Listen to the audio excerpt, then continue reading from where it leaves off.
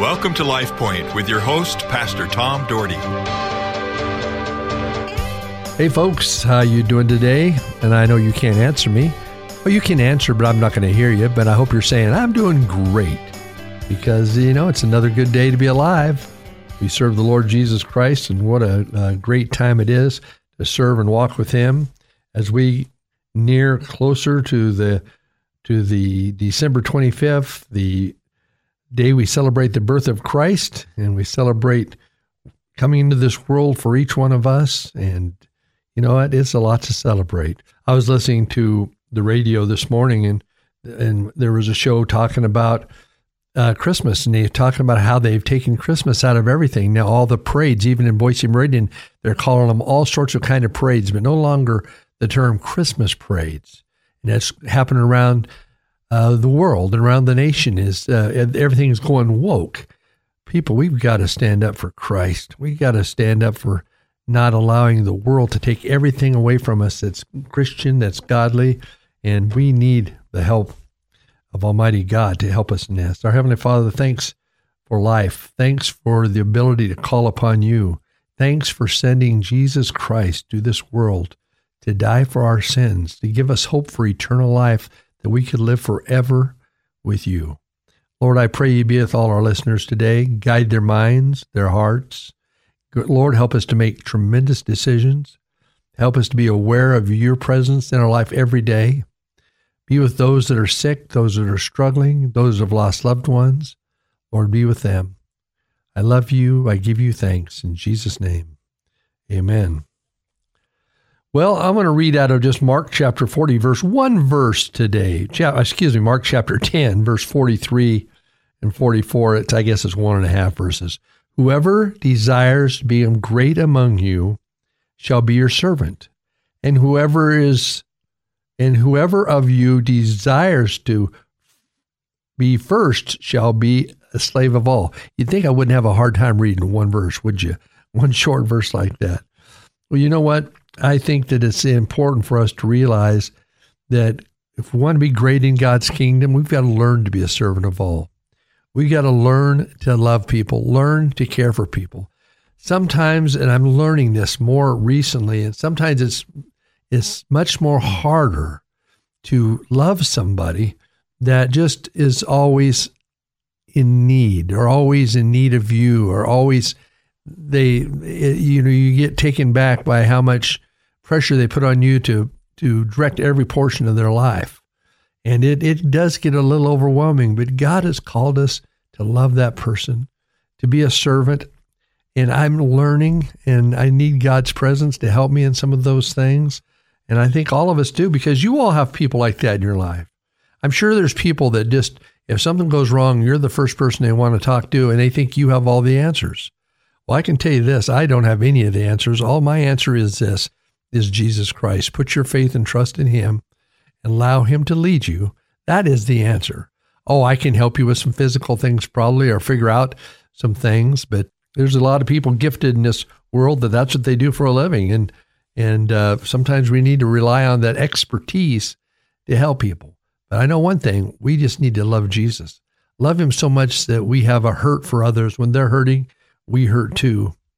People always protect on the outside and how they feel on the inside. They're always very protective.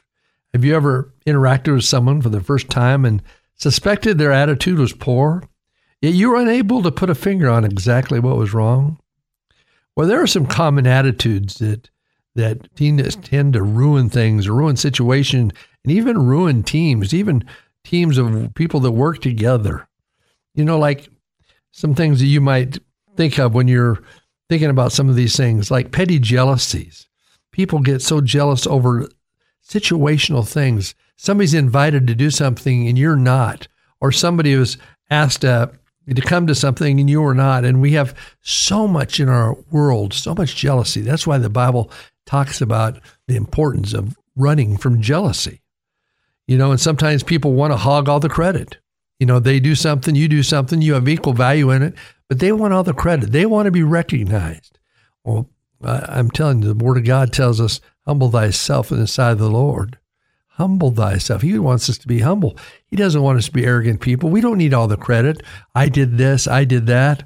And we live in a world that people want the credit. And then one that is a very damaging part of relationships and team building is a critical spirit. People have a critical spirit about things. Everything you say is something wrong with it. Something wrong with it. You know what? We need to get over critical spirits. We need to start looking for the good in people, not the bad. We could find bad in anybody. You look at me, you could find bad all over the place. You may not like the way I look, or the way I say something, the way I respond to something, whatever. I'm sure you could always find something. You could always find something with your spouse or your kids or your family or your friends or your church people, whatever it is, or your church services. I've talked about this often, how we live in a world that so judgmental, even about church services and how they're run and what exactly is done and why isn't this done right? Why is the sound too high? Why is the hymnal not used? Why is all sorts of things over and over again? These things. Why can't we as people focus on Jesus instead of being critical? Focus on worshiping Him in the best way we know how and putting our faith and trust in Him. Now, there's one thing to be critical. The other thing is to have suggestions. I think all of us are open to suggestions. You got ideas now, but the question is, when we take your suggestion and we don't use it, are you going to be critical? Are you going to be angry?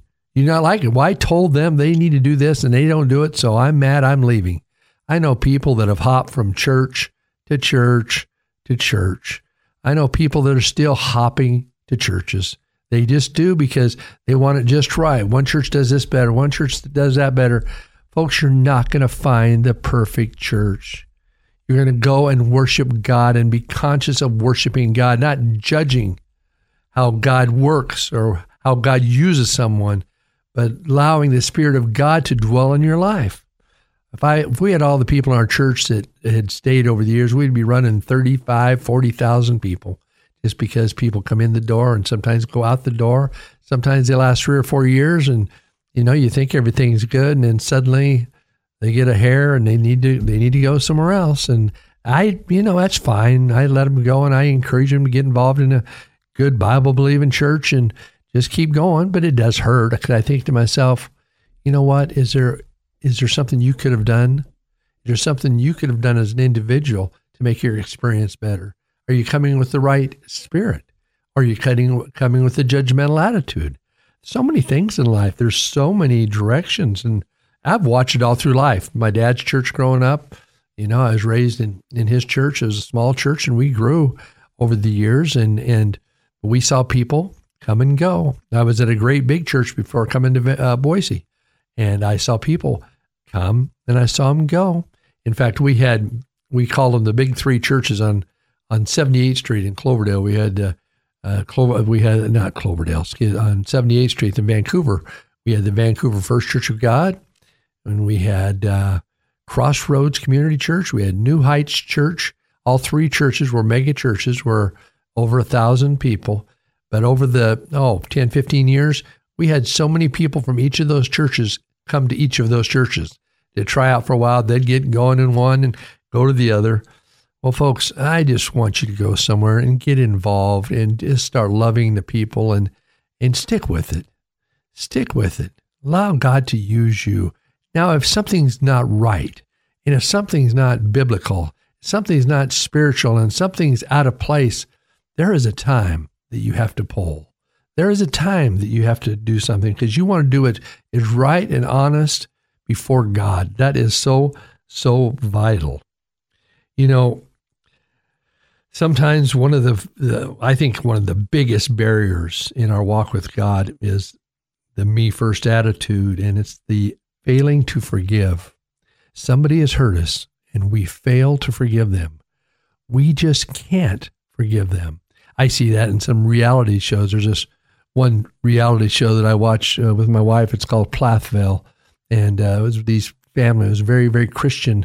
And the kids end up marrying each other. This other girl was very Christian and very strictly raised. Well, she's rebelled and she's turned her back on her family raising, didn't want to be told what to do. And now she's married this other kid that he was kind of the same way, but now he's realizing that, he needs to make better decision. He wants to raise his kid with the godly values, and she doesn't. And so now they're in a quandrum, and I'm telling you something, we need to be solid in the things of God and who we are. It's just, it's so common in life to be that we put others after ourselves instead of before. It said, whoever desires to become great among you shall be your servant. And whoever you desire to be first shall be slave of all.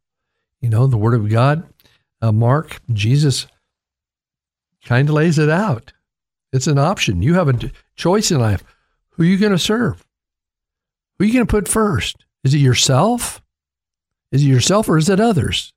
Is it about God or is it about yourself? Are we selfish?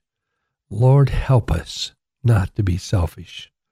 Help us to not be so inward bent on our own attitudes that we make terrible choices that affect our forever.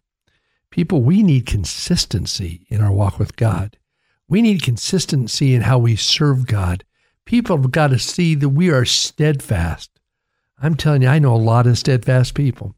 In our church, we have a number of people that are elderly. I've got 6 in their 90s right now, and they have been around for years and years and years, solid in the things of God, stood their ground in the things of God. Oh, they went through the ups and downs and probably didn't like this or didn't like that, but they stuck to it and they served God mightily, and God's given them many years. 2 of them are 95 years old. Another 2 are just right 94 this next month. I mean, amazing.